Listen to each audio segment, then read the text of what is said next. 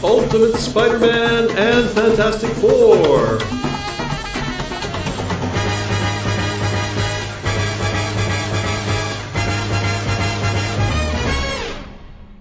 Welcome to FW Team Up, a proud member of the Fire and Water Podcast Network. I'm Siskoid. And I'm Tim Price. Taking you through a classic superhero team-up, Ultimate Spider-Man and Ultimate Fantastic Four from Ultimate a lot. Ultimate Marvel Team-Up, cover dated December 2001. And Tim, well, this is actually the first time the show's gone to Ultimate Marvel. That's excellent. And does that make you the Ultimate Siskoid? And you the Ultimate Tim Price? Yeah? Yeah, or the Ultimate Time Priest. Maybe that's what it is. Yeah, I wonder what the Ultimate Siskoid, how different he is from the normal universe Siskoid. I guess he's younger. That might be it, yeah. According to the comics anyway. In each episode of FW Team Up, one panelist will pick one character or group to defend. So in this case, Tim, what's your pick? I am taking Ultimate Spider-Man. So I will take Ultimate FF.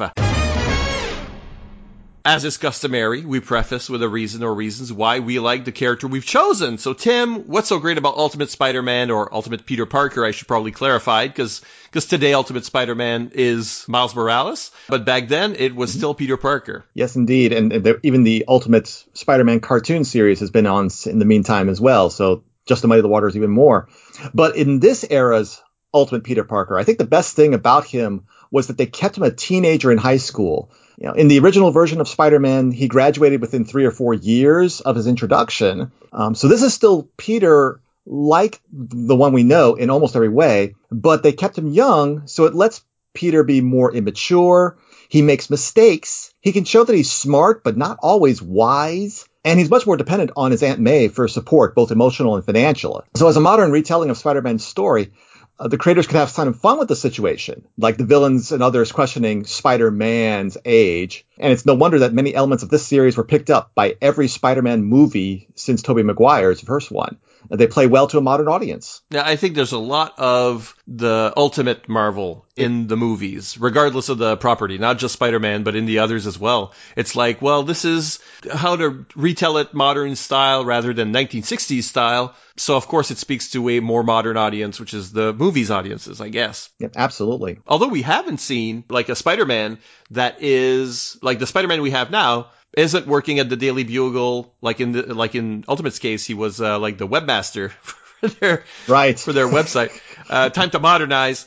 We haven't even seen that. You know, we haven't seen the current Spider-Man does not work, and I guess will never work based on the the Far From Home coda will never work at the Daily Bugle. I don't know. That almost like plays to J. Michael Straczynski's run on Amazing Spider-Man, where Peter was practically an employee of Iron Man during that series. Right. So we kind of saw that happening here as well. But it's like, oh yeah, the big twist at the end of Far From Home. It's like, no, there's no way Peter can have the secret identity. Genie is out of the bottle. Yeah, exactly. So that's all there is. So it completely changes the dynamic going forward. I don't even know if there's a Bugle in that sense, since J. Jonah Jameson is more of a Fox News editorialist kind of dude. We'll see. We weren't sure we're gonna see, but we will see. Ultimate FF. That's the one I'm chosen. What do I like about the Ultimate FF? It's not easy to say at this point, because this is their introduction. I admit, this is the only story of theirs that I read, and here they're played for laughs. So regardless, I like the slight update in the origin story, and that it is not one of the new FF movies' sins. Not that I've seen it, but they do a thing where, and we'll talk about it a bit, but instead of going into space, creating a space plane today would not be like this big grand experiment ahead of its time. So instead, they go into the negative zone. They discover the negative zone and go in there. So that slight update, which still plays with FF history, makes perfect sense in a modern context where we already have astronauts, where the space race has been won and forgotten at this point. So that's cool. It's also what they did in the Fantastic Four movie, the last one, even though I guess they screwed everything up aside from right. that. Yeah. I don't know. Have you seen that one? Have you seen that movie? I have not seen that one. I saw the previous two Fantastic Four movies, but not that one. And that was still in the same vein as what they did even with the first of the FF movies, kind of changing the origin to being the space station experiment happening. Right. It's not a bad way to go. I mean, they could have gone more Star Trek sort of level of space travel if they really wanted to push, the smarts of Reed Richards and stuff. But tying them to the Negative Zone is fine because that's such an important part of the FF history. The exploration, the discovery of the Negative Zone and all the villains that come from it. So it just is nice fodder and a great way to quickly introduce those kind of characters if they wanted to. So it's interesting that they bring this forward here because it's basically the first origin of the Ultimate FF. They do not exist in the universe previous to this team-up issue. And I guess it's one way to use the team-up format when you're rebooting a universe. And I've often thought that they should have resurrected some of these kinds of books when they rebooted the DC universe, for example.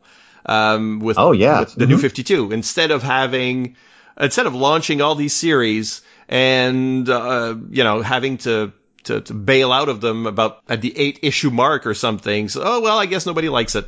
You could have done a team up book like classic style where each issue you are introduced to a new character that is re-originated in this way and reintroduced for the current audience. And then if people really dig the new version, then you spin them out into series. So I've often thought that would have been one way to go. And they did it with a number of characters in the Ultimate Team-Up books. Not every issue. Sometimes you had to establish characters. That's still your bread and butter. You need familiarity. But in this case, there's Shang-Chi and Punisher. Even Punisher, I think like the Ultimate Punisher had not appeared until the Team-Up book. I don't think. I may be wrong. I'm not sure about the timeline. I don't think so either. I don't think so either. I think this was his first time too. And I agree completely. That's one of the reasons I picked up this series back when it came out. Being a fan of the original Marvel Team Up, that's not a hard sell already. But you can tell that its mission was to expand the universe in a quick fashion because you only had Spider-Man and X-Men titles. Those were the only two. But they wanted to kind of give the feel of the bigger Marvel universe and explore it. And this was as you said, this is a great way to do it without a huge investment because they still had the main comic book series going on at the same time. So they're not going to try to compete with themselves too much. But it was a way fun way to introduce them and bring some characters in. And this issue itself also kind of highlights one of the problems they ran into because the Ultimate Universe's overall mission statement was to be more new reader friendly and have less confusing continuity. But they had several characters that appeared in this series that soon afterwards were reintroduced in some other Ultimate title and a completely different character. So the team up version of that character was moot already. So the plan to keep the continuity simple, they managed to ruin it outright. If you consider Marvel Team Up to be 100% canon of the Ultimate Universe. The first appearance of Nick Fury was in Ultimate Marvel Team Up. I think it was the issue that guest starred Black Widow specifically. But he looks like the standard Marvel Universe Nick Fury in that issue, not Samuel Jackson. And when they started the Ultimates series, that's when they had the new Samuel Jackson look for Nick Fury. So what happened to that Nick Fury? Did he just get retconned? Is there an Ultimate Kang who came back in time and messed things up? No idea. And I think they just kind of like, let's not worry about it too much. And I think the issue that we're going to cover today is told in such a style as to say maybe Marvel Team Up is not canon. I think that's a fair statement. You'll see. So let's talk about publication histories. What can you tell us, Tim, about Ultimate Peter Parker's publication history? Okay, well, he debuted in Ultimate Spider-Man #1, no surprise that, from the year 2000, as the first series in Marvel's Ultimate line of comics. Written by Brian Michael Bendis and penciled by Mark Bagley. The two of them went on to surpass Stan Lee and Jack Kirby's record for consecutive issues with the same writer and penciler team, working on 111 issues total together, giving us Ultimate versions of the Green Goblin, Kingpin, Venom, Dr. Octopus, Carnage, Black Cat, and even clones along the way. Bendis continued as the writer of the series all the way until its conclusion in 2009 with the death of Ultimate Peter Parker in issue number 160. Then in 2011, this led to the introduction of Bendis' character Miles Morales as the new Ultimate Spider-Man. Eventually, Miles met 616 Peter Parker in 2012's Spider-Men miniseries, but shortly after that, it was revealed that Ultimate Peter was still alive, but chose to let Miles carry the responsibility of being Spider-Man. Along came 2015's Secret Wars event, which brought Miles into the 616 universe. And a second Spider-Man miniseries in 2017 finished with a scene in the current Ultimate Universe, this scene drawn by Mark Bagley, showing that Ultimate Peter was back in the webs in the Ultimate Universe. Okay. It's convoluted. Yeah. It's Marvel. Ultimate or not. It gets convoluted. As for the Ultimate Universe's Fantastic Four, they first appeared in this issue of Ultimate Marvel Team Up number 9, the one we're covering, in 2001, before starring in their own series, which ran 60 issues from 2004 to 2009, where they were mostly written by Brian Michael Bendis, Mark Miller, and Warren Ellis, although there were quite a few writers there, with art by such luminaries as Adam Kubert, Stuart Immonen, and Jay Lee. It was basically the fifth Ultimate series behind Spider-Man, X-Men, Ultimates, and Marvel Team Up. And in Team Up, they are rather close to the main universe's FF, but with an updated origin. The series sought to differentiate them further with a costume redesign by Brian Hitch and making all of them teenagers. Like Ultimate Siskoid, they were younger, is what it is. That's right. Yeah. Warren Ellis would introduce Dr. Doom as Victor Van Dam, no relation, a descendant of Dracula, actually, and other crazy changes. And in 2014, we have Joshua Fialkov and Stuart Moore, who helmed the new volume, simply titled Ultimate FF, this time for First Foundation, because there was more than 4 members. It featured the Invisible Woman, but the rest of the cast was filled with such characters as Machine Man, Falcon, Iron Man, Phil Coulson, and Van Damme himself. It was canceled after 6 issues. Another thing about this version of Ultimate Fantastic Four is it also appeared in 2002's Ultimate Spider-Man Super Special as sort of a coda to the Ultimate Marvel Team-Up series. Was it in the same humorous style? No, it was a much more serious tone. Spider-Man trying to see if he could get financial help from the Fantastic Four and then basically admitting that they're broke. And also Johnny Storm having a one-on-one moment with him saying that he was in therapy and basically he'd love to hang out with Spider-Man more because he basically has no friends anymore. So it's really pretty dark little moment. But that whole issue was a big old jam in Bendis' style of Spider-Man having a page or two with characters that we met in the Ultimate Team-Up series. Okay, because I was wondering if the intent had always been for the Fantastic Four to be these sort of, Deadpool characters, basically. Very meta, humorous. In the Ultimate Universe, we don't want to use the Fantastic Four particularly, so we're just using them for, shits and giggles. But if their very next appearance, they were played for straight, then this really is the kooky one-off, totally different issue is this one, the Marvel Team Up number 9. So we might as well get into it and tell people what the story was. So come with us to our synopsis area. It's like a danger room. It's called Spider-Man and the Fantastic Four. They didn't have titles. By writer Brian Michael Bendis and artist Jim Mahfood.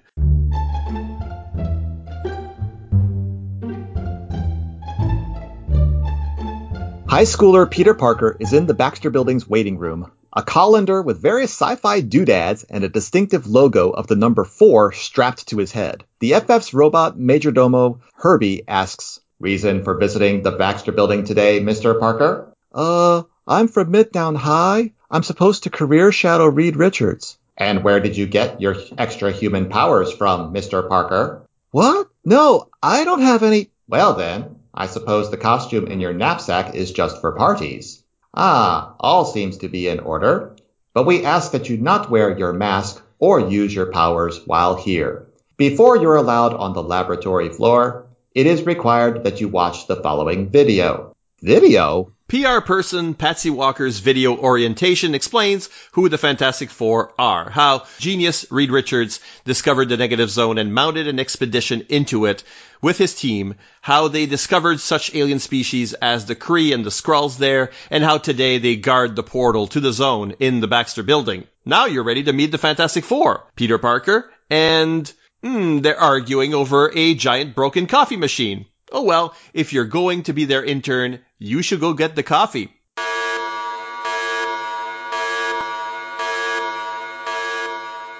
No time to argue, young man. That alarm means a call to action. Flame on and FF assemble and all that jazz. The not intern, Peter, heads off to get coffee, perhaps distracted by his heavily censored monologue, stumbles into the negative zone portal room, and angry virtual Herbie's security system activates. Bada-bada-pooyee! Peter dodges the blasts, but with a Zakaboomba, those are authentic sound effects from the comic, by the way, a stray shot opens the portal, and a hordle of Skrulls pour forthal, carrying boomboxes, burritos, chips and salsa, honkin' big guns, and mega death rays of death. The Skrulls want Reed Richards. Rampaging ensues, terrifying civilians, and quick change artist Spidey tries to convince the Skrulls that he is Reed. Good news, it worked. Bad news, it worked. The Spidey Skrull sortie scuffles through the Marvel offices. With so many Skrulls to draw, is all hope lost for the comic's hapless artist? The Fantastic Four to the rescue. Reed Richards zaps the Skrull army with his antimatter negative zone nullifier B200, and back they go, but not before making a threat by quoting Superman the movie.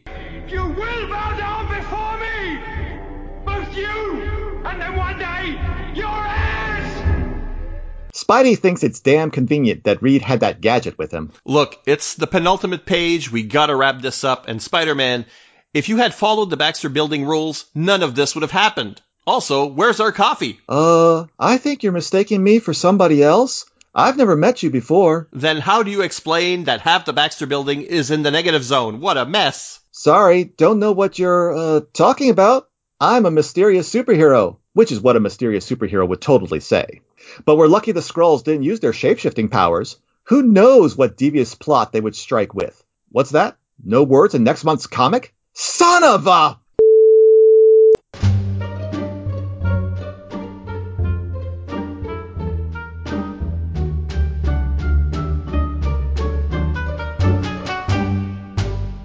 So that's the team up. What we're not, we're giving you sort of the tone, but what we're not giving you all of the jokes. There's an awful lot of jokiness in here. There is so many visual gags. There's so many labels around things, highlighting stuff in the book, and just breaking the fourth wall left and right. Yeah, I think Jim Mahfood is somebody I already knew from the Clerks comic written by Kevin Smith. So yeah. That's what now he's doing, I think, like his own property is Girl Scouts, if I'm pronouncing girl right. So, yes, you need all the R's you can get in that one. Yeah, so it really is, a lot of it is driven by the choice of artist, I think. It's like, if you're going to get that guy, then it's going to be, he's sort of it's like a style that's similar to Evan Dorkin or something. So it's going to be full of background jokes in addition to whatever the writer wants to bring to it. And what Bendis decided to bring to it is really, comic characters that know they're in a comic. I'm not sure Spider-Man necessarily knows what's going on, but the FF have broken through not only the negative zone, but the fourth wall. They know we're there. They're Grant Morrison characters, or at least they're ambush bugs. Probably the better example, since they're seeing it as a comedy, not a tragedy. Yeah, well, we also have that interesting bit early on with Patsy Walker as I think was wonderfully cast as this character who always shows up in these corporate videos, training videos. This is not the only series that she does this in. Oh, really? Yeah, I think she showed up once or twice in Ultimate Spider-Man that way. So it just is perfect for her to be there. But at the end of her little segment there where she's introducing the rules, it says, all visitors to Baxter Building must follow these important plot devices. Rules. So that's definitely a nod to the audience right there. She knows. Yes. She also knows. And she's not in the FF, so I can see very much that, in headcanon that the FF have done what you're talking about. They've ambush bugged it and seen the real world. That's what I've decided happened.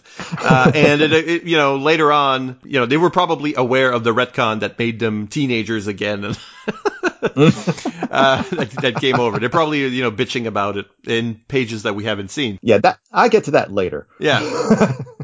So if you're going to choose such an artist and you choose them because that's the kind of comic you want to write with them, it's like really a change of pace. And the next issue over is Man-Thing. So we're going to do horror, and, we're going to get, within a few issues, we're getting, Doctor Strange with, McKeever, Yes, Ted yes, McKeever. So you've got a lot of range as far as artistically and then tonally in this series, which is something I like. I want the team ups to feel different because you're teaming up with a different character and you're in a different reality, more or less, when you're visiting. So I like that. One thing I'd forgotten about the Ultimate style in general is those damn, the lettering style. Oh, yeah. Right. In normal comics, this is something that, when you talk to people who don't read comics normally, like whenever I've done one of these with one of the girls, the lettering is kind of hard for them to read when they're not used to comics the way we're reading them. Because in comics, most of the time, the lettering is all capital letters. And that's just the style that was adopted way back, and it's stuck around. And it's not true of Euro comics, but it is true of American comics. And the Ultimate Universe decided to stand apart and use both capital and smaller case letters. And it's weird to me. It's always been weird to me, this. It was one of those funny things that somehow it snuck up on me, and I didn't really realize they had done it until like the second time reading the first issue of Ultimate Spider-Man and seeing it there. It's like, wait a minute. It is kind of weird, but it's also, to a degree, it kind of did its job, at least for me, in the fact that it didn't stand out and thus be distracting in and of itself. But once you know it's there, you can't unsee it. So now you're looking for it, and that's going to be a bit frustrating and distracting at that point. Yeah. It's also odd that there was a period that overlapped with this when I think Amazing Spider-Man started doing things in the same lettering, but it didn't last very long. I don't know why they exactly changed it, except for it being different than the rest of the comics that were out that time. One thing I do like is, you mentioned Patsy Walker, but we also get Herbie in here. And to me, Herbie, I think I probably encountered Fantastic Four comics before I ever saw any of the cartoon shows. But remember, there was a cartoon show where they introduced Herbie, or they had Herbie in there instead of the Human Torch, presumably so kids wouldn't set themselves on fire or something. I think it was actually a copyright problem. I've been told. I've been saying the urban legend version of this story so often, but really it's because there was like a copyright thing where they had the Human Torch optioned out for something else.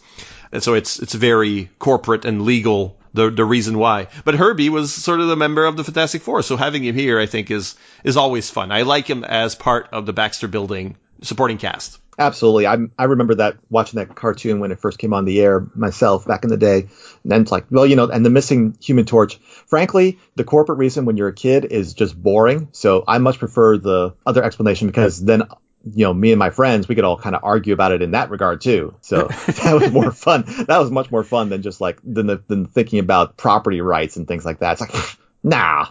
That's no good. But yeah, so Herbie's appearance is all, and he has a pretty big role in the issue overall. He's not in all the issue, but he's got the whole funny bit in the beginning when he's helping with Peter's orientation and basically outs him as being Spider-Man, knowing that he has powers and knowing he has a costume.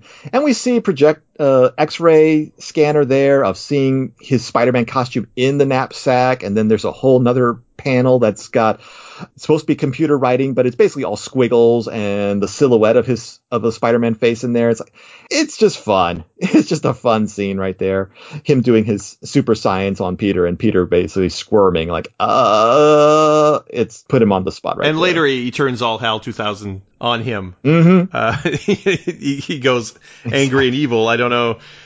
He's programmed for both. He can be friendly or not. Yeah, so that's fun. I also like how they basically transplant the Kree and the Skrulls inside the negative zone. Probably, Galactus is in the negative zone, and all of these characters could be in there. Instead of having outer space as a place of interest, it's all inside the negative zone. It's all another dimension.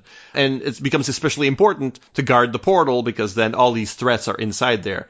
And an army of Skrulls that it gets really hard to draw because there are so many. And that's a plot point. Issues got to end basically because there's like too many Skrulls to draw, which is sort of how I felt about Secret Invasion. But no.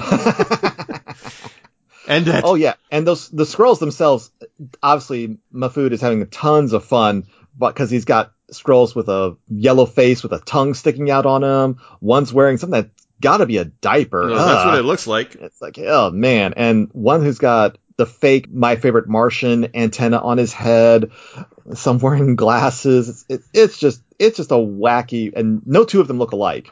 So he was working really hard on that.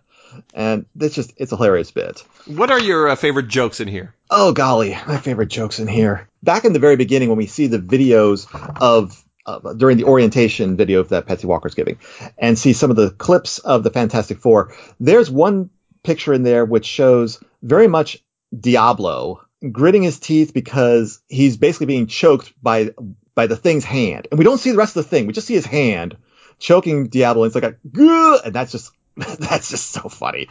There's a scene in the Marvel Comics office where we see some posters on the wall, and one of the posters is labeled Hip Hop Hawkeye. That's right there. That's another good thing.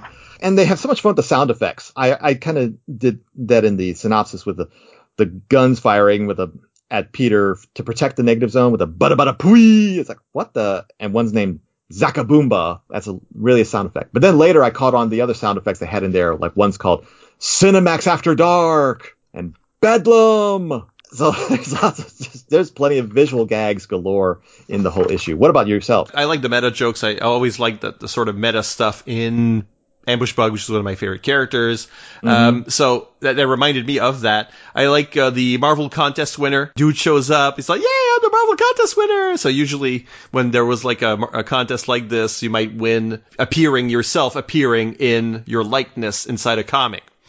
So as soon as he appears, he gets fried by the Skrulls. So that's funny. I like Joe Quesada, who was the editor-in-chief at the time, appears in the comic, and he's talking to Martin Scorsese about, writing Marvel Comics. So back then, the idea was to find name writers, people who were known in other industries to write a comic, a bit like Kevin Smith writing Daredevil, or, we've seen some of this, novelists writing comics, or filmmakers writing comics. They always sell well, but I don't think the results are always very good. And in this case, Of course, Scorsese sort of hangs up the phone predictably, and which I think is kind of fun, given that just a couple of weeks ago, Scorsese was trashing Marvel movies or superhero movies in the media. He was probably asked about Joker, right? Because it sort of apes his style.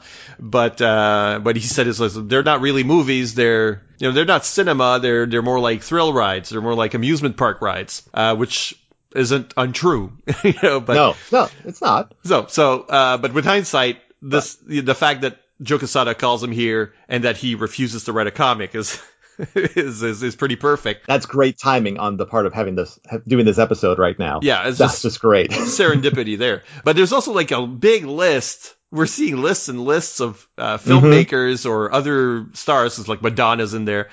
People who are on the list that Quesada's calling to write a comic. So I don't know. It's like it made me think, which one of these celebrities would I have liked to see write a comic if this were told today? Direct, because they're mostly directors.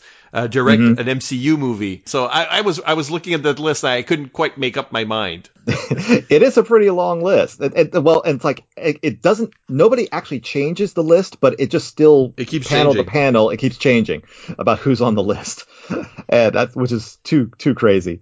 But then we see names on there that people who have actually written some comics in the meantime. Like we see Richard Donner on there, and he gets some Superman credit just a few years from now. Yeah, that's true. That was crazy timing.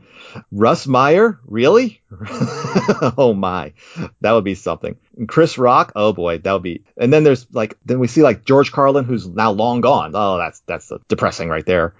But hey, how about M. Night Shyamalan? Oh, there we go. Well, the comic ends on a twist. It's kind of odd. They've got Wes Anderson in here, but it's Wes Anderson plus Owen Wilson. So at this point, is it like, what have they seen? Is like, it's 2001. Is it like Bottle Rocket and that's it or something? Is that like... Oh, that's too funny. So there are some oddities here based on, just when this was.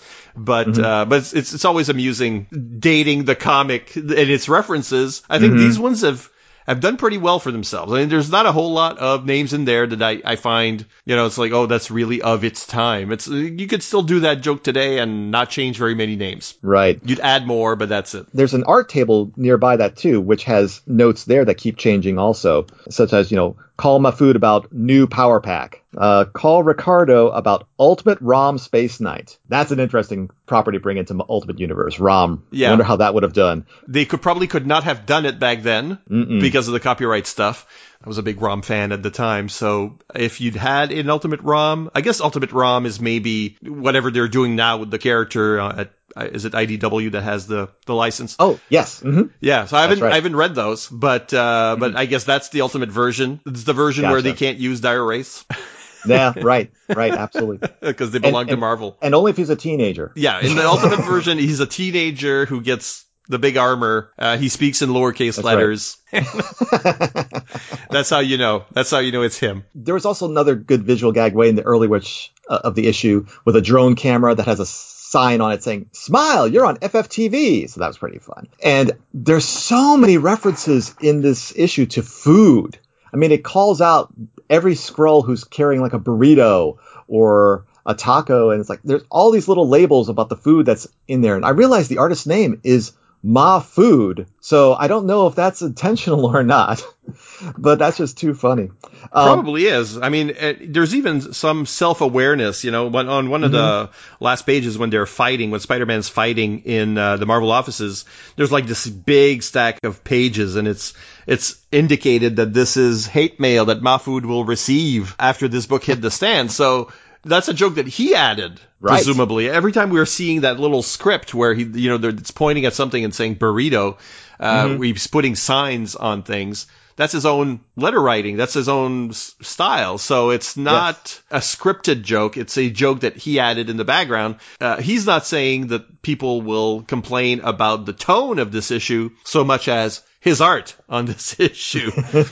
So that's pretty self-aware, self-deprecating, and it's fun. Absolutely. Well, and that's one of the questions I had for you about Ultimate Marvel Team Up in general is, do you feel like this was solely like a showcase and a chance to explore, or was it perhaps even a tryout book? I mean, that when you're asking about if this was the tone they were going to try to take with the Ultimate FF going forward, would this be a tryout book for an ongoing Ultimate FF series with Mahfood doing the artwork? I think that part of it was. I don't think that was very realistic that Ultimate Marvel would have this kind of FF series, monthly. I don't think that's very realistic. Although if it had like this huge fan love outpouring, I don't know, maybe just like by numbers alone.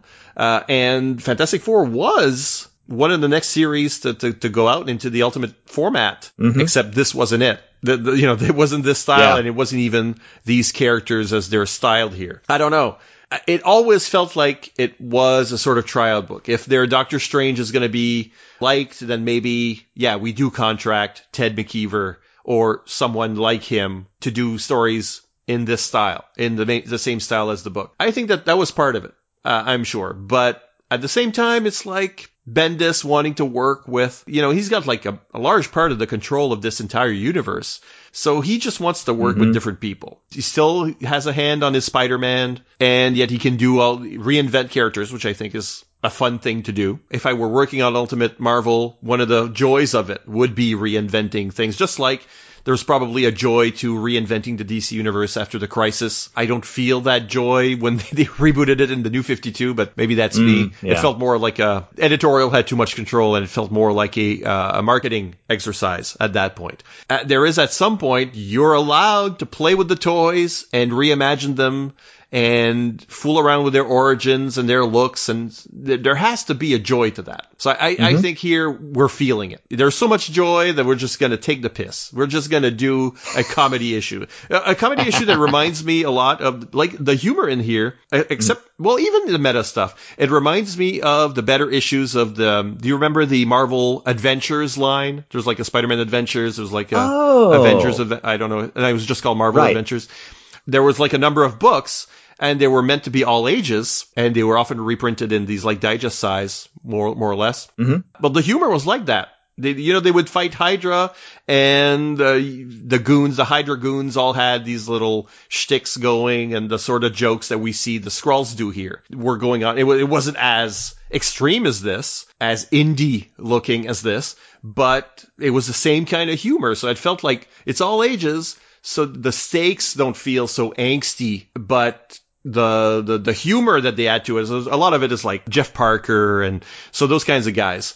Who put a lot of humor in their superhero comics in the first place, and they did some really great work on the Marvel Adventures line. So at one point, I preferred those to the normal continuity because they were one-off issues, because they were like these fun stories full of humor and with a lot of plot. It felt less decontracted like today's comics, and it felt more like you were getting more for your buck, basically. Especially with all the background jokes, with all the little speech bubbles giving us extra jokes that you might not get in a comic that thinks of itself as serious.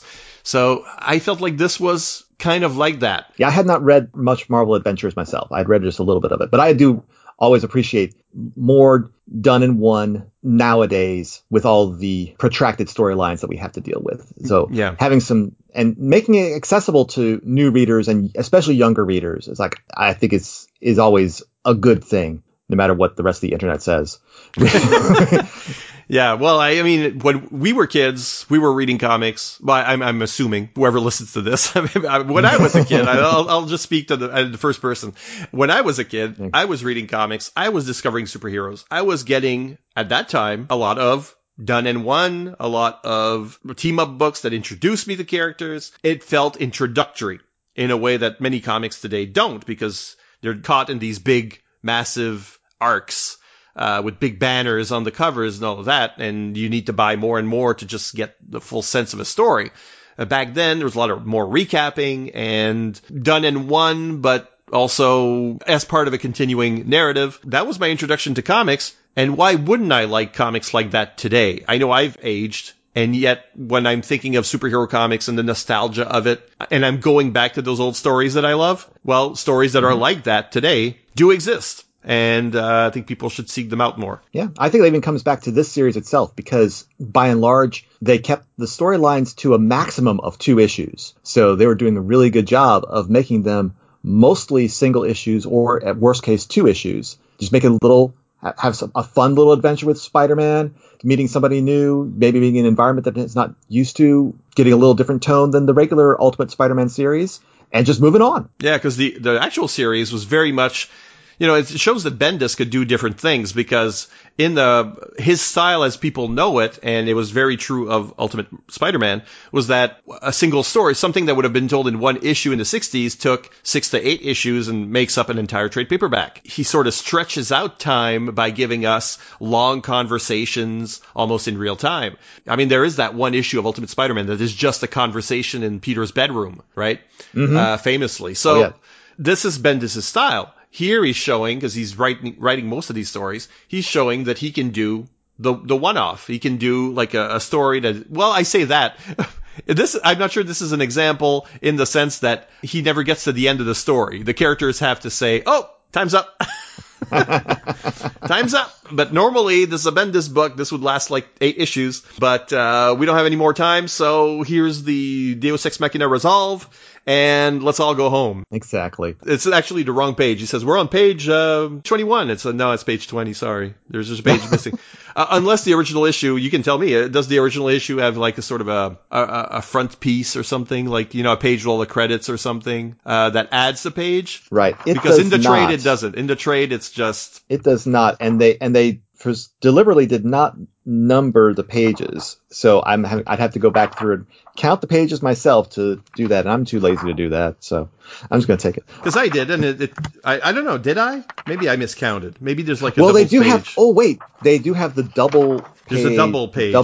The double page splash page. Okay, maybe they're right then. Maybe that might be what it is. 1, 2, 3, 4, 5, 6, 7, 8, 9, 10, 11, 12, 13, 14, 15, 16. This is great podcasting, by the way. It is. 17, 18. Do it in French. 19, Do 20. it in French. 21. No, it's a 21-page book, and they say we're on page 21, but they're actually on page 20.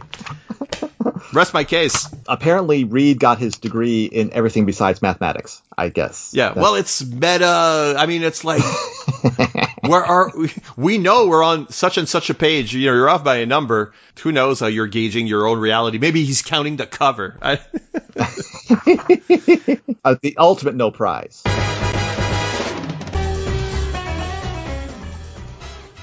So who fared better in all of this, in this sort of aborted story? First of all, how well does this fit each of the characters' stories or atmospheres? Tim, is this more of a Spider-Man story, or is it more of a Fantastic Four story? Such as they are. I mean, yeah, exactly. By playing by the rules answer, it's definitely a Fantastic Four story. I mean, it takes place in the Baxter Building. It has Skrulls, Negative Zone, and even the Fantastic Four have had more than one visit to the Marvel offices in the mainline storyline. So it definitely feels more like a Fantastic Four story. But obviously, as much as a tongue-in-cheek or sticking your tongue out at the reader and giving a full-on raspberry of a Fantastic Four story can be. But also, if I don't go by the rules, this is a Jim Mahfood issue all the way. It's not anything about the heroes. The heroes are there for him to have something to make jokes with. So it's his issue all the way. But playing by the rules, it's more of an FF story. What do you think? Well, you say that, and at the same time, Spider-Man is our point of view character. We're with him. We're discovering them with, and even as a team up, we didn't really mention this, but it's not much of a team up. That's true. He goes to the building. He sets off the alarms. He frees the Skrulls accidentally. It's not clear. The Fantastic Four are called away on an emergency, which turns out to be bogus or whatever, but we don't see that emergency. We don't see the Fantastic Four, what they're doing. So Spider-Man is fighting the Skrulls alone. It's kind of his story. And then when they come back, they just fix everything. So there's no real Spider-Man Fantastic Four action, as far as the team up goes. It's just him crashing the Baxter Building and getting involved in one of their adventures, but they're not there. So it's supposed to be a tribute to Amazing Spider-Man #1, where he visits the Fantastic Four and maybe he wants, cut me a check or something, guys. Can I join and get some of this Fantastic Four money? But right. So it's kind of this, but at the same time, it's, they don't really participate in the story that we're watching. So it feels like it's a Spider-Man story in which he visits the Fantastic Four's world, but they don't really have any time for him. Right. And but that's also the thing, is that it definitely feels like the Fantastic Four's world if you're separating out the day-to-day life. Yeah.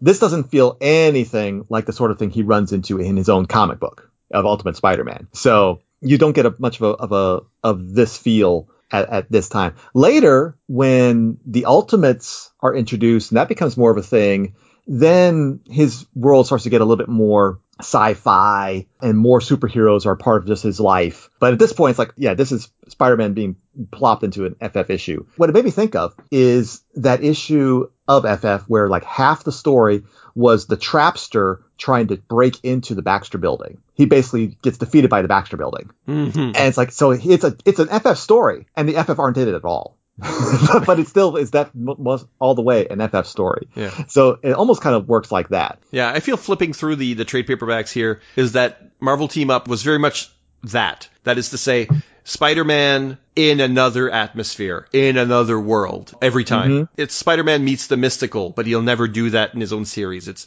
Spider-Man meets a swamp monster, but that would never happen in his own series. So he's being dropped into horror stories, humor stories, sci-fi stories, fantasy stories, but kung fu stories, gritty urban vigilante stories. It's like he's visiting those stories. It's a team up with that world, that part of the world. Makes sense. Yeah. Yep. Absolutely. Cool moves. What is Spider-Man's coolest move? Whew. Interesting. The thing that made me laugh the most was him at the end playing dumb that he was actually Peter. The FF are grilling him about what happened to their building, and he's like, I don't know who you're talking about. I'm just a superhero. I just was swinging by, and I don't know what you mean about getting coffee.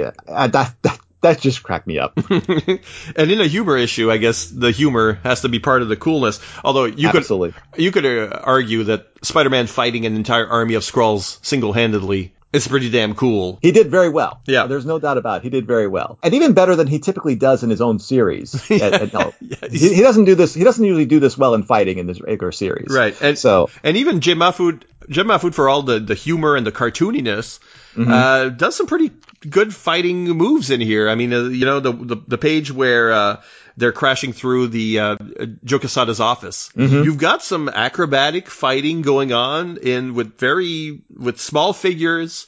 So he knows his anatomy. He knows what he's doing.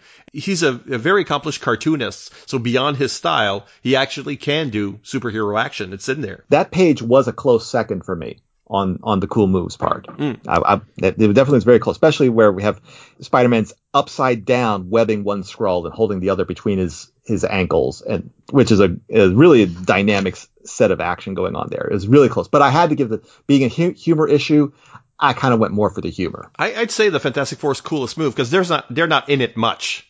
No, they're not. The coolest move that they do pull is the mirror of what you're saying, is the mirror of your own cool move, is when they know exactly who Spidey is. And, he's going, no, you must be mistaken. We've never met. And they just keep going. To them, it's all normal. To them, it seems bizarre that he would deny it, because they're not going to reveal his identity. They're just part of this superhero world, and he's a superhero, and they know his real name. And I mean, where's my coffee? It's like all normal. We're sending this superhuman, one of New York's premier heroes, out for coffee, and it's normal to us. So I like that. It shows that their world is way above everyone else's. It's a heightened reality. Exactly. Well, and in Ultimate Universe, I can't remember if they've established how much of pre-existing superheroes there were before Ultimate Spider-Man and Ultimate X-Men came along. This kind of implies that the FF have been around for a while in this issue, but that gets retconned away pretty quickly. But it's like being a thing known by the general public. Relatively speaking, Spider-Man's only been around for 5 days by Bendis' time. No, probably more like a few months. He's still in the same grade, yeah. Yeah, exactly. So, like, the idea of secret identities is just something you read in comic books. The FF are living this like they don't do a secret identity. What are you worried about? Especially to us. We're superheroes too. But it's like this also shows, Ultimate Peter, he still doesn't know what he's doing. He's just trying to get by. Well, what's his dumbest or weirdest move? Okay, the thing that got me the most was just his monologue when he is sent out for coffee. He's just griping, and it is just Bendis putting in plenty of censored out words here and there. And it's like, that's it. I know that's a style thing that he does even in Ultimate Spider-Man. I don't really have a problem with it. It's just a little overdone in this issue and in that particular sequence. It's like, I don't really think Spider-Man would be an HBO only showing of a TV show. I want to see it more of an all ages thing. It's like just even him doing that's like, okay, all right. So you're trying to establish that Peter Parker is more of a modern New Yorker. Okay. All right. I don't hang around with a bunch of modern New Yorkers. So I don't know, but that just was a bit much for me. I swear like a pirate. So, I mean, this is normal, but yeah, in a comic, it isn't, it's, right. Well, maybe Ultimate Spider-Man would be like the Titans show. Yeah, I can give on that. Yes. But back at the time this book came out, it was a little different. That was still mentality might have been a little different. It is weird. What about for the FF? The FF, their other scene, which is the giant coffee machine. It looks more like a coffee pot. Doesn't look like a coffee pot. It looks like it's a big coffee mug. Yeah. You can see the handle on the side with an FF logo on it. Sure. You got a branding. Branding is important. Yes. Because in this, there is a list. I love that. The list of, everything that Reed Richards has apparently invented. It's hilarious. Yeah, let me find it here. I need to read this out for people. Let me get some bifocals on here. Among his discoveries, there's the negative zone, sure. But there's also the joystick, marshmallow fluff, the compact disc, the kilowatt, I don't know how that works, surround sound stereo, MTV2, Hostess Twinkies, boxer shorts, mainstream acceptance of comics as an art form, rack and pinion steering, the screensaver, and so many, many more. He invents things across all areas of human endeavor. Man. And how angry would Ultimate Reed Richards have been when the Hostess Twinkies were almost discontinued? Oh my gosh. Yeah, that's less money in his pocket. What would that have meant to the safety of the universe with no FF funding from Twinkies? And as we know, Twinkies do fuel a lot of supervillain crime, according to those ads. Yeah, so absolutely, it's all related in some way. So this coffee pot thing is just stupid. It's just a silly machine. I mean, if at least it looked like some sort of I don't know, big espresso or, cappuccino machine or something that had malfunctioned. I don't know. It's just silly to me. And as far as sending up the characters, I think something more clever could have been done. Something a little more, maybe playing with continuity the way the rest of the issue has would have been better. So I think that's the weird. It's not necessarily dumb, but it's at least weird. What about the friendly farewell? It's a team-up tradition, but how does this one rate? This sort of, we gotta go. See you later. Yo no hablo inglés.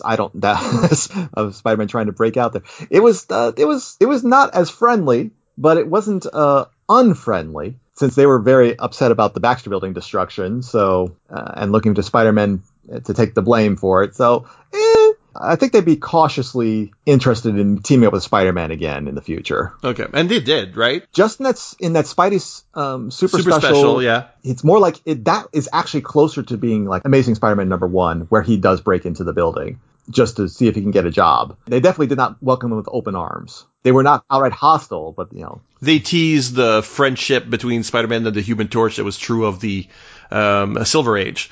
They kind of teased that with with Johnny in therapy. So there is that. But at the same time, in this, there is no connection between the two younger heroes. Really, Spider-Man interacts with Reed Richards mostly, I guess. Yeah, at the end. Yes. He's a spokesperson for the team. So it's an okay goodbye, but it's not, it's more or less a joke about what's coming up next. Right. And he does interact with Sue a bit as well. She's also one who's like putting on the mom voice of you didn't follow the rules. That was nothing they tweaked on the origin here, which I think they've kept in the movies more or less. Each of the movies is of Sue also being a scientist. Right. That's an aspect that they do carry over into the upcoming Ultimate Fantastic Four comic book as well, is that Sue is another big brain on par almost with Reed, but she has a different specialty than Reed. Right. So you got two scientists and you got two pilots, basically, because Johnny is a NASCAR driver. Exactly. We'll take a break for a couple of promos, and we'll be back with our bonus team-ups. Coming soon from Amalgam Comics. Epithets go wild in Ultimate Amalgam's new epic team book. Don't miss the Ultimate Fantastic Amazing Spider-Four as they go head to qualified head with Dr. Greendoom's frightful sinister 4 to 6, depending upon who shows up. Amalgamated Ultimate Fun only from Ultimate Amalgam Comics. Hello, this is Ashford from Feathers and Foes and the Straight Outta Gallifrey podcast, and I want to talk to you about my new venture with Batgirl, Cassandra Cain. Something in the way she moves.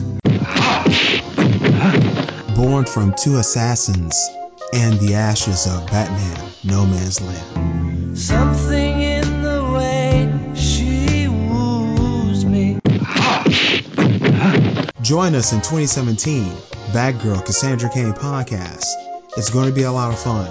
We will explore this character, and some of it will get dark, some of it will be fun, a lot of it will be triumphant, and I hope that you're there with us. Here we go, January 2017 and beyond. The Batgirl, Cassandra Cain podcast. It's just, she has that something.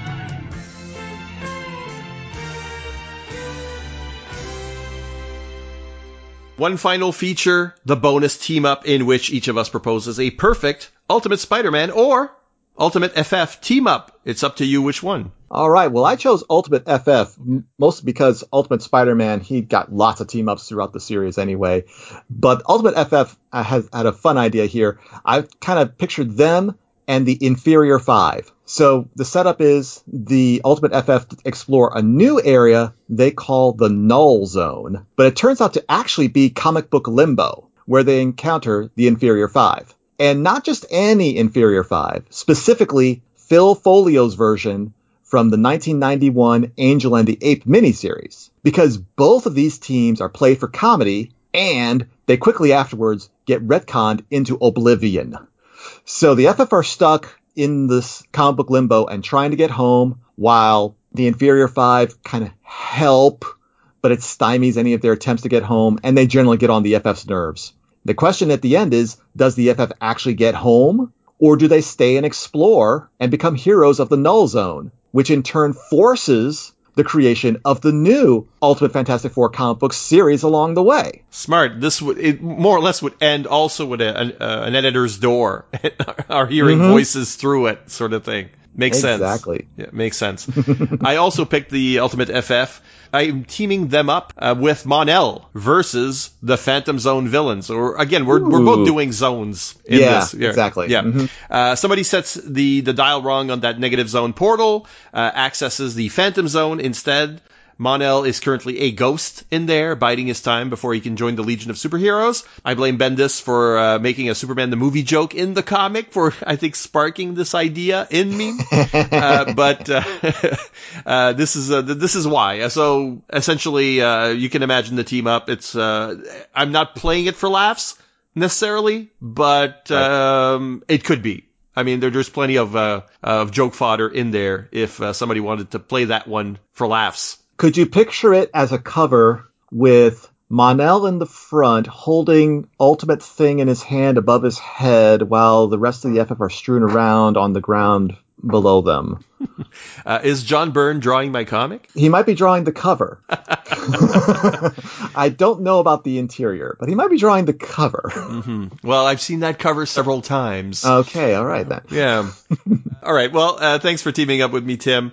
Is there anything you want to point people to? Sure, thank you. I'm a regular guest host with Ashford Wright on his Batgirl Cassandra Cain podcast on the Right On Network. It shares a feed with the Huntress podcast, so you can find it at thehuntress.podcast, all one word, .com. I'm sort of the Don Imus to Ashford's Howard Stern, which I don't get, but it's a line from the comic book, so I thought it was relevant.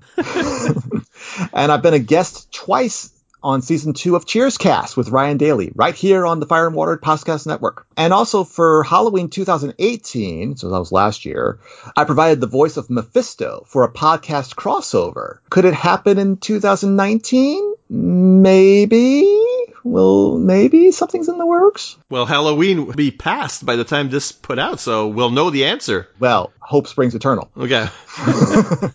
And for more of my misadventures, you can follow me on Twitter at TimPrice17. And as Time Priest, you do feature quite a lot in the comment section of Ohatmu or Not, and I think the girls would be happy to know that we actually collaborated on a podcast today. Yes, indeed, and I have to send them a shout out.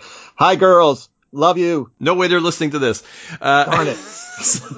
Well, thanks again. I'll be back to talk about your feedback from our previous episode. Thanks again, Tim. So which is the hottest Marvel character? Iron Man. Ant-Man. I can't decide between Professor X and Magneto, so both. Loki. Is Wolverine Marvel? What about White Tiger? What about White Tiger? Doc Samson. Doc who? Star Fox. That's a video game. The girls go on a journey to determine every Marvel character's hotness in Ohatmu or Not, the official handbook of the Marvel Universe podcast you didn't know you wanted. Available on iTunes and at fireandwaterpodcast.com. And now here's your feedback on our previous episode, our Halloween episode, in fact, where Martin Gray and I discussed The Brave and the Bold number 93 by Denny O'Neil and Neil Adams, Batman and the House of Mystery. So a real oddball. All these comments are from the Fire and Water Podcast Network website, fireandwaterpodcast.com. Ange says, great episode. Always happy to hear Mart. And this seems the perfect issue for him. Wonderful plot recap. I can't imagine the current Batman leaving Gotham for a month, but I love the idea.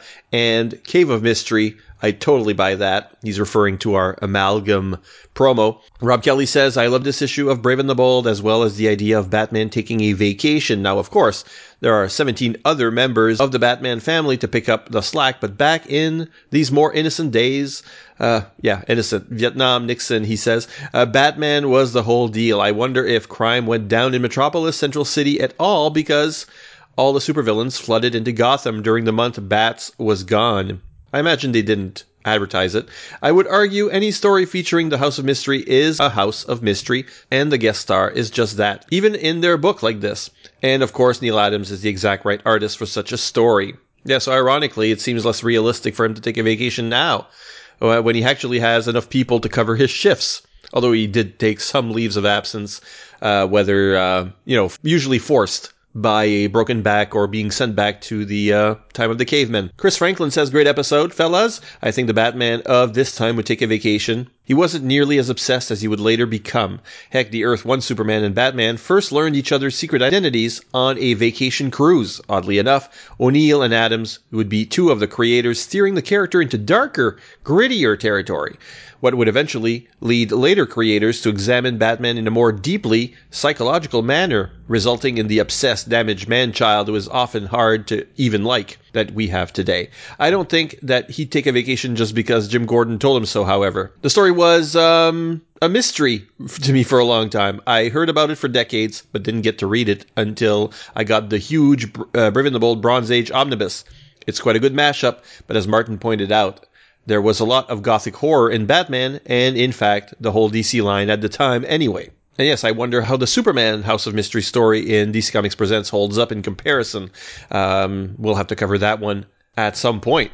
Captain Entropy says, I read this tale in some collection, not sure where, and couldn't agree more with your opinions. Great story, but superb art. As for the reliance on national stereotypes in comics, it would be fun to flip that on its head. We could have Alpha Flight or the Global Guardians visit the US and find it populated entirely by gangsters and cowboys. And I mean, if you look at some British media, you get a lot of that. Mike Dana says, a great team up. Well done to the both of you for really bringing out the gothic spookiness that this story is trying to evoke. I have an unnatural obsession with any of those old DC comics that have the bat symbol in the corner. Not the Batman symbol, but that House of Mystery bat in the top right corner. As a kid, I always convinced myself that any comic with that bat on the cover was the sign of a good horror comic. That wouldn't scare me too much. I wasn't always correct, but I convinced myself I was right. A fantastic show for listening to on this Halloween. Tim Price, who was just on this episode, says, always great to have an episode with Martin. If I could do it with the accent, I totally would. What a wild issue. Kane was my favorite part, so snarky and irreverent throughout. He completely stole the show. As ridiculous as it seems for Batman to take a month off, that's not the craziest bit. To me, it's that Commissioner Gordon is just walking around Gotham with a cruise ship ticket in his pocket. Did he really buy it in advance just for Batman? Or some other reason? The mind boggles. Sim B says, my first time visiting this site, and I get to hear Martin from the Fantastic Too Dangerous for a Girl blog, and one of the great Legion of Super Bloggers voices for the first time. Thanks for a great episode, and now I'm going to have the actual voices running through my head when I read the chaps in the future. Well, welcome aboard, Sim. We move on to Gothos Mansion, who says, thanks for covering this issue. I first discovered the story in the Treasury, Batman's Strangest Cases, aka one of the most awesome treasuries ever published. I always thought Batman tripping over the board and the Hood's gun misfiring were the natural results of either Kane to get Batman into the House of Mystery or of King Hugh to get Batman to his castle. Likewise, whichever the two was manipulating events caused the image of Sean's grandfather in the waves to make sure Sean and Bruce met. If I have a complaint about this story, and I really don't, since King Hugh takes out the main villain with the picture frame, couldn't he have just killed off the villains without Batman's help? Yeah, I know we wouldn't have a story if Batman didn't appear, and that may seem like a nitpick. I really do love the story and have since 1978. Ward Hill Terry says, oh, I love this story, but I first read it in black and white, and it wasn't until the Treasury, Batman's Strangest Cases, that I saw how Kane was colored to show that he wasn't in the panel. I don't care that Batman went on vacation, no matter how improbable. I like seeing Bruce Wayne being a nice guy. I'm going to nod to Siskoid's Panel by Panel podcast now. That panel on the bottom of page 2 is so good, mostly because Adams has drawn the background, but not overdrawn it. The buildings behind the police car are suggested by careful crosshatch shadow. Just enough detail is given to the windows to make them clearly be windows without drawing too much attention to them. Batman in the foreground is mostly shadow, which makes the central image, the arrival of the police, the only bright color on the panel. One of my pet peeves of modern comics, anything after 1985, say, is when an artist lavishes attention on an important detail. That may be much easier now with the aid of computers and digital coloring, but not everything has to be shown all the time. And you're right, Terry, that's not how the eye works anyway. We keep certain things in focus and other things not in focus, and that helps us understand our world. Jimmy McGlinchey from the Irish Embassy says, excellent show, Siskoid, and kudos to Martin on his Irish accent.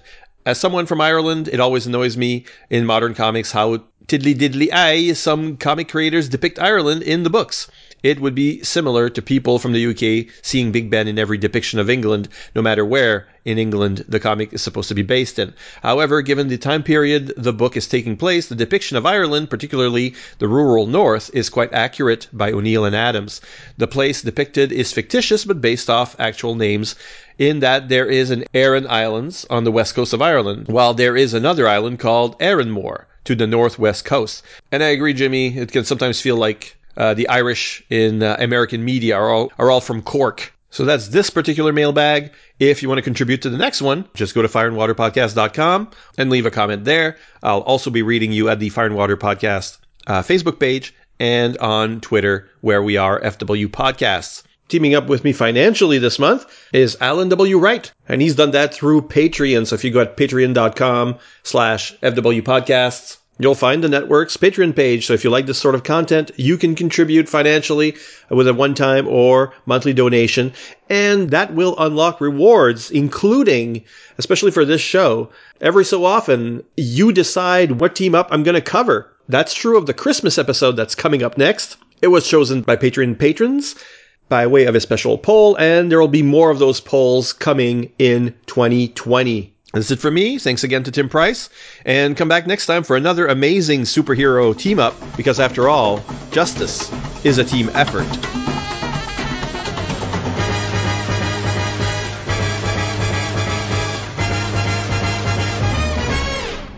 But wait, there's more. It's me, Deadpool, with a special offer. See Fan 4 in theaters this Friday, and I'll throw in my Deadpool trailer for free. Is this a shameless plug? Absolutely.